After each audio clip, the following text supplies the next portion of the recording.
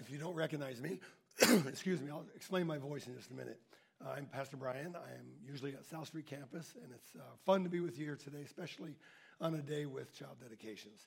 What happened to my voice is this past week I caught some sort of bug and lost it completely. It's just starting to come back, so just pretend that if you're a basketball fan, just pretend I'm Doc Rivers coaching the Celtics. Some of you might know that my father was a pastor for over 60 years. And in the churches I grew up in, we always had Sunday night church. We had Sunday morning church, and we had Sunday night church. And if you could probably imagine, as a 10 to 12-year-old boy, Sunday night church was not exactly one of my favorite things.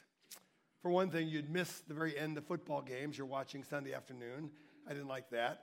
And sometimes you had to miss some of your favorite shows that were on Sunday night, like Mutual of Omaha's Wild Kingdom. Everybody remember that show? Marlon Perkins, right? Awesome show. We'd have to miss that. And it was hard to stay awake at Sunday night church. And it was bad form, evidently, for the pastor's kid to fall asleep at Sunday night church. So my mom was very vigilant about that. But my brother and I eventually found the secret to staying awake in church when you're sleepy. Okay, here's the secret. And you can use that today if you need to. And that is, look around until you find somebody else who's starting to fall asleep, doing the old head bob, and it's so funny, it keeps you awake for the rest of the service.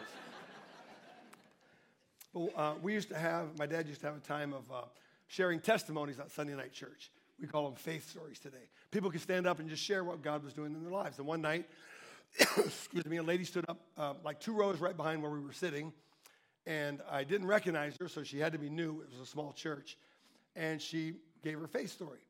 I don't remember in detail, but she was a brand new believer, just had come to Christ, through a women's Bible study.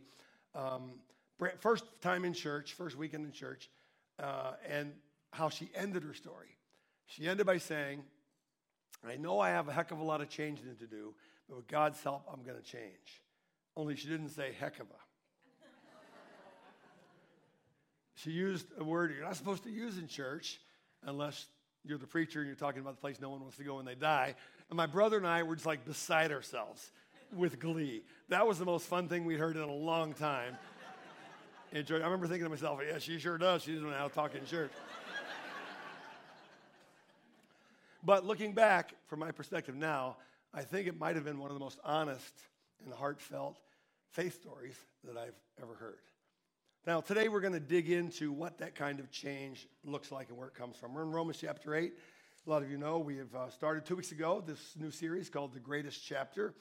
Last week we had a guest speaker, John Kelly. If you didn't get to hear Pastor Kelly, go back on YouTube, search it, listen. Powerful message he brought to our church family.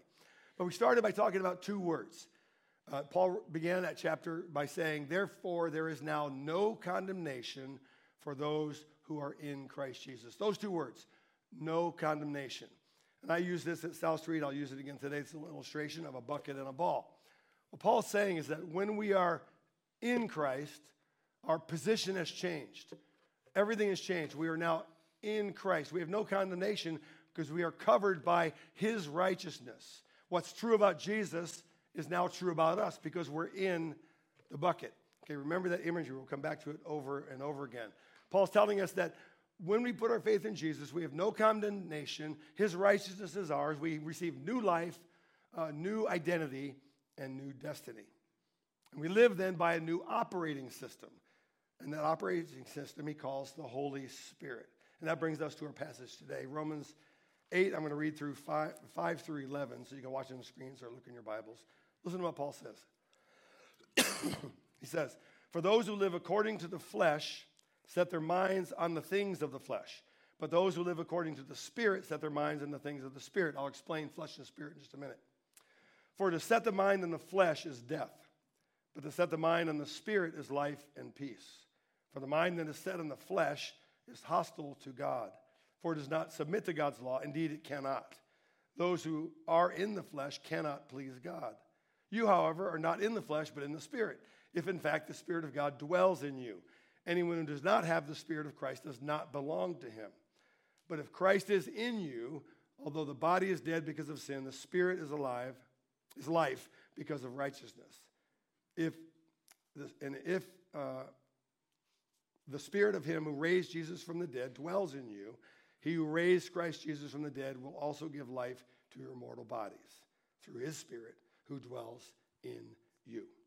Now, we're used to thinking of the world in terms of opposites. We divide things into categories like introverts and extroverts. How many of you identify yourself as an introvert? Okay, I'm kind of with you. It might slightly bother you that the room is filled with other people. I'm perfectly happy by myself. If you're an extrovert, you like being around crowds of people, two kinds of people.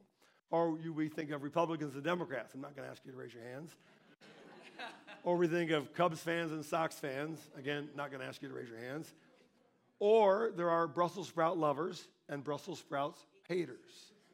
How many of you are Brussels sprout lovers? You can eat those things, okay? Look at the hands. How many of you are Brussels sprout haters? Okay, I'm a hater. Started when I was like 6 or 7 years old. My mom used to make us eat our vegetables. Most of the time I could sort of hack my way through that, but one day she made Brussels sprouts. I'm only six or seven, and we had to eat the vegetables before we left the table. And I told her, I don't like these. She said, you have to eat your vegetables. I said, Mom, if I eat these things, I'm going to be sick. I think she thought I was bluffing. She said, eat your vegetables. So I took one bite of a Brussels sprout, and I got sick right on my plate, right on the table. And that discussion ended. She never made me eat them again. I actually found out that there is science behind this. There's actually a genetic predisposition that some people have to a chemical that's in Brussels sprouts that just makes you gag. I have people tell me, no, you haven't had my Brussels sprouts. I make them a certain way, you're going to love them. I said, no, you can wrap that thing in bacon. You can coat them in dark chocolate. I'm still going to gag because I have that genetic predisposition. So here's that Paul says there's only two kinds of people in the world. He said those who live according to the Spirit and those who live according to the flesh. Those who are in Christ and those who are not. Now, when Paul uses the word flesh here, he's using an ordinary Greek word for flesh, the flesh you have on your body, but he gives it a completely new meaning. He's not talking about this kind of flesh. He's talking about our fallen and rebellious human nature. He's pointing to a comprehensive set of beliefs, attitudes, values, and the behavior that comes from those that come from the desires of the self, my selfish desires. And they run in direct opposition to God. He says in 1 Corinthians 2, the person without the Spirit does not accept the things that come from the Spirit of God, but considers them foolishness. Maybe you can think back to a time when that was you, or you know someone now who thinks, oh, it's all just foolishness. Paul says, here's what then comes of that in Galatians 5. Now the works of the flesh are evident. Sexual immorality, impurity, sensuality, idolatry, sorcery, enmity, strife, jealousy, fits of anger, rivalries, dissensions, divisions, envy, drunkenness, orgies, and things like these. It's quite a riff he went on there.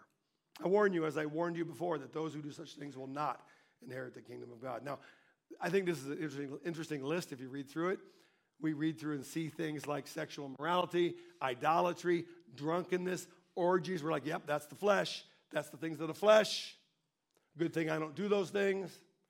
And then we see things like enmity, strife, divisions, envy, and fits of anger. And that's getting a little, Paul says all that comes from living according to the flesh, comes from our fallen human nature. And then he says there are those who walk according to the Spirit. Now here he's talking about those who have put their faith in Christ, who received the promised gift of the Holy Spirit. Ephesians chapter 1, Paul writes, in him, Christ, you also, when you heard the word of truth, the gospel of your salvation, and believed in him, Christ, were sealed with the promised Holy Spirit.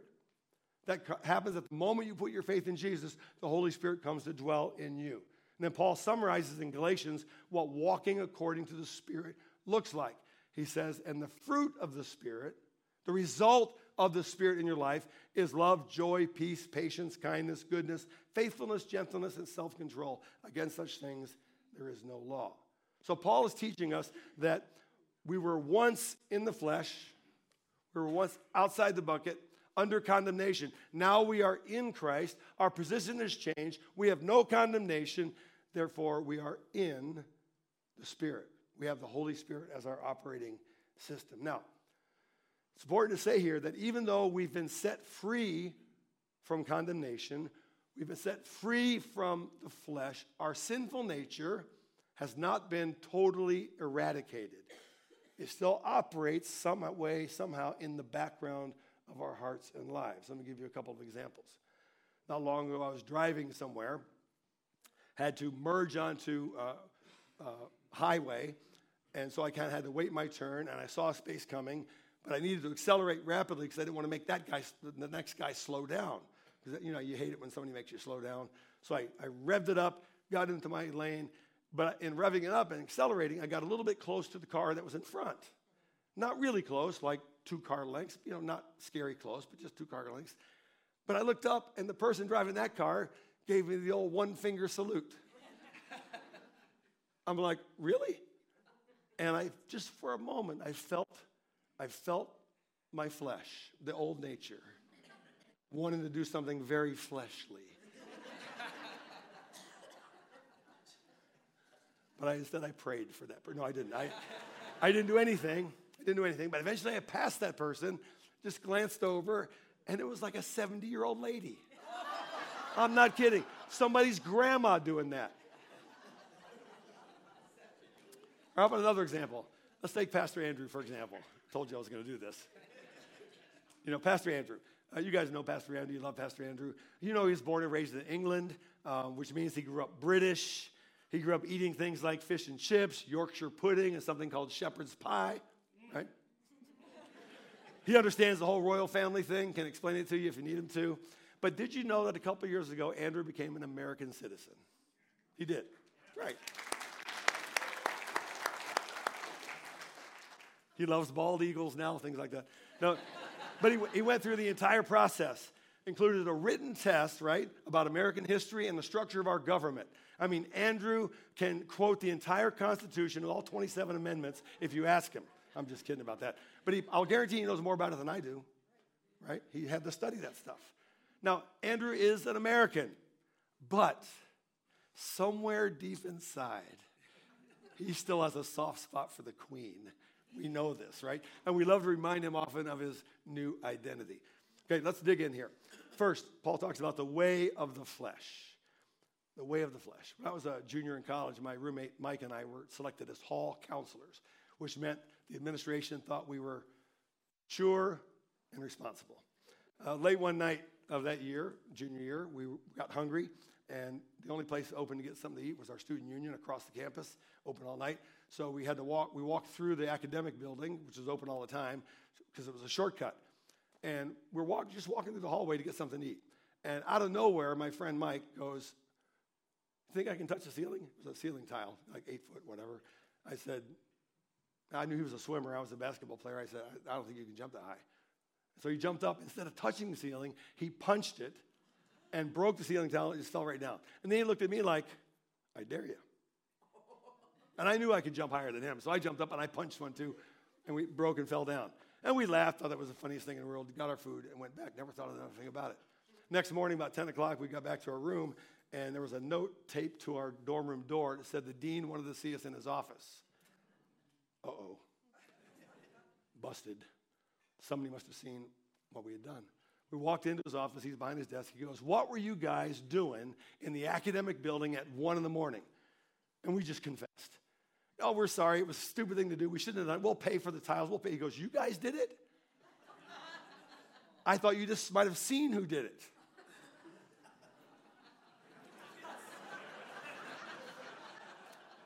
Well, then he let us off easy by letting us pay for the tiles. It could have been a lot worse. Verse 5, "For those who live according to the flesh set their minds into the things of the flesh. But those who live according to the Spirit set their minds into the things of the Spirit. For to set the mind on the flesh is death, but to set the mind on the Spirit is life and peace.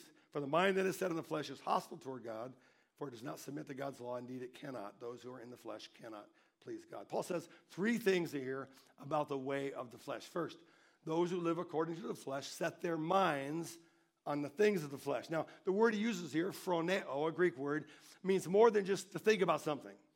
It means a whole way of understanding yourself, the world around you, more like a comprehensive worldview, right? So going back to the ceiling tiles, why did my friend and I do that? Why did we break those tiles?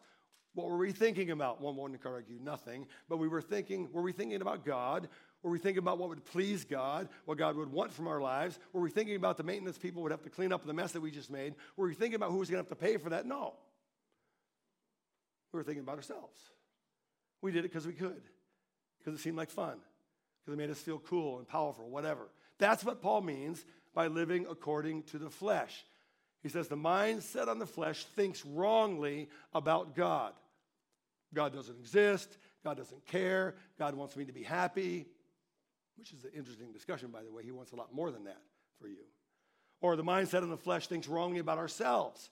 I'm in control of my life. I deserve what I want. I need to speak my own truth. The mindset on the flesh is a person whose life is shaped more by the culture around them than by the Holy Spirit of God that wants to dwell in them. Secondly, Paul says, to set the mind in the flesh is death. What does he mean? Well, I serve as an on-call chaplain at Del Nor Northwestern Hospital, which means several weeks every year I'm on call. So if someone needs a chaplain late at night or on weekends, I get the call. Several of us do that. And the calls are never good. A while back, I got a call late one night. ER nurse said someone had expired. That's the language they use when they call you. Had expired in the ER, and the family asked for a chaplain, so I drove over. As I got there, the nurse said, a 66-year-old man, massive heart attack, couldn't save him. So I walk in the room. I see lying on the examining table, still intubated with a sheet over him, a very, very large man. Next to him, grieving, is a woman who turned out to be his wife. And the man, even lying down, I could tell 350, maybe 400 pounds, very, very large man. And the woman who's grieving is grieving, and through her tears, she's saying, how could this happen? How could this happen? How could this happen? Now, I'm not a doctor, I'm a pastor. My role at that moment is not to try to answer her question directly, not to explain the physical pathology and the behavioral patterns that are likely to produce a heart attack. It's not my role. My role was to offer care, spiritual guidance, and a prayer, which I did. But the truth is, if a human being practices unhealthy habits long enough, a heart attack's not really a surprise. Or another story. A man came to see me a number of years ago in my office at South Street. He'd been married and divorced 3 times, had children with all 3 women, and had recently gotten into an affair with a coworker, and there was a pregnancy as a result of that relationship. His life, his finances, his families were a complete mess. And he looked at me with a straight face and said, why is God doing this to me? Paul is saying that if we set our minds on the things of the flesh, that is, if we assume wrong things about God, if we assume wrong things about ourselves, and live that way long enough, the inevitable result is spiritual death. Thirdly, Paul says the mindset on the flesh is hostile toward God. He says in verse 7, for the mind that is set on the flesh is hostile to God. It does not submit to God's law. Indeed, it cannot. Those who are in the flesh cannot please God. Now, the word for hostile here is a word you use for a hated enemy. What does it mean to be hostile toward God? My seminary days, I had to serve as a student chaplain in a large Chicago hospital. I was assigned to an oncology ward, which meant when I went in a couple days a week, I had to walk cold turkey into rooms where I did not know the person, but they were in some stage of treatment for cancer. One day I got there, the nurse said, you need to go to that room. And I walked in, I could see immediately a man who was in his late 70s or so, very sick, gaunt, skin had that yellowish gray color that I eventually learned is the final stages of cancer. As I walked in, I hadn't said a word yet. He lifted his head up and said, who the blank are you? I was taken back a bit, but I started to stumble through. I'm the student chaplain. As soon as I got the word chaplain out, he again cursed and said, I don't need a blankety-blank chaplain. And I just backed out of the room, okay. That memory makes me sad now because when I went back 2 days later, he was gone. And even though he was hostile toward God, toward me, he needed the chaplain and he needed God. Paul says, for the mindset in the flesh is hostile to God. Those who are in the flesh cannot please God. Now, you might be thinking, if you're following along, wait a second. Are you saying that person who's not a believer in Christ cannot do good things? No, that's not what Paul's saying. Most certainly, a non-believer can do good things, do them all the time. What Paul is saying is that God is concerned about much more than the doing of good things. He's concerned about the condition of our eternal soul. And if we are not in the bucket, if we're not in Christ, we do not have the Holy Spirit dwelling in us, and God cannot be pleased. Secondly, Paul then teaches us about the way of the Spirit. The way of the Spirit. Some years ago, I did a wedding of a young couple at church, and as I got to know the couple, the young man was a brand new Christian, brand new believer, just within a couple of months. And he, as he told me about his life, he had said he had struggled most of his life with a real temper problem, anger, rage, and it had destroyed a lot of things in his life, relationships, lost jobs over it, fist fights, friendships. But he was committed to this new life. He was very invested in his spiritual growth, and that was a good thing. They got married, and a couple months later, I decided to visit him, see how they were doing, sat at his kitchen table, and how's it going? And he said, everything's going good. In fact, the weirdest thing is happening. I said, what do you mean? He goes, well, remember I told you about my anger and all that? I said, yeah. He goes, well, people have been telling me recently that I'm not doing that so much anymore. In fact, something happens at work or something happened here at home, and I don't get as angry anymore. Even my wife says I'm more patient than I used to be. He said, it's crazy. I said, Tom, I don't want to spook you. It's not crazy. That's the Holy Spirit that lives in you. He said, he looked kind of confused because he was a brand new Christian. So I tried to explain to him the role of the Holy Spirit. And then I quoted for him from Galatians 5 that we read moments ago. I said, the fruit of the Spirit is love, joy, peace, patience, kindness, goodness. And then he said, that's so cool. I said, yes, it is. And that's what God wants for us. That's what he's doing in you. Verse 5. For those who live according to the flesh set their minds in the things of the flesh, but those who live according to the Spirit set their minds in the things of the Spirit. For to set the mind in the flesh is death, but to set the mind in the Spirit is life and peace. Two things Paul says about life in the Spirit. First, those who live according to the Spirit set their minds on the things of the Spirit. It's the opposite of the flesh. Jesus referred to the Holy Spirit as the Spirit of truth, who reminds of everything that he taught. So Paul's saying that the life of a believer, a follower of Christ, is shaped by the Spirit of truth. A mindset in the Spirit is shaped by the truth about God. God is holy. God is just. God is good. God is personal. The mindset on the Spirit understands the truth about oneself. I'm not holy. I'm not always good. I need to be made new.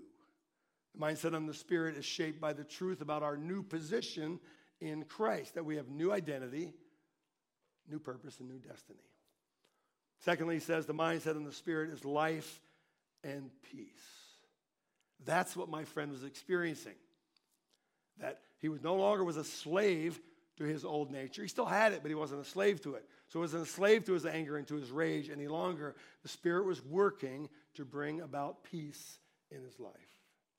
And then the third thing we see in this passage, Paul talks about the indwelling Spirit. Verse 10, but if Christ is in you, now that's an interesting flip. He's been saying you're in Christ. Now he says if Christ is in you, although the body is dead because of sin, the Spirit is life because of righteousness. If the Spirit of him who raised Jesus from the dead, listen to that. Were you aware of the Holy Spirit's role in the resurrection of Christ from the dead? He says, if the Spirit of him who raised Jesus from the dead dwells in you, he who raised Christ Jesus from the dead will also give life to your mortal bodies through his Spirit who dwells in you. Now, the word translated dwells here just means to inhabit or to make oneself at home. He's saying that when we come to faith in Jesus, the Holy Spirit inhabits us, makes his home in our lives, in us. And when he moves in, he wants to change things. Sometimes he just wants to move the furniture around a bit. Sometimes he wants to throw stuff all the way out and get rid of it. But he needs our permission to do that. He wants to make change. Back to the bucket.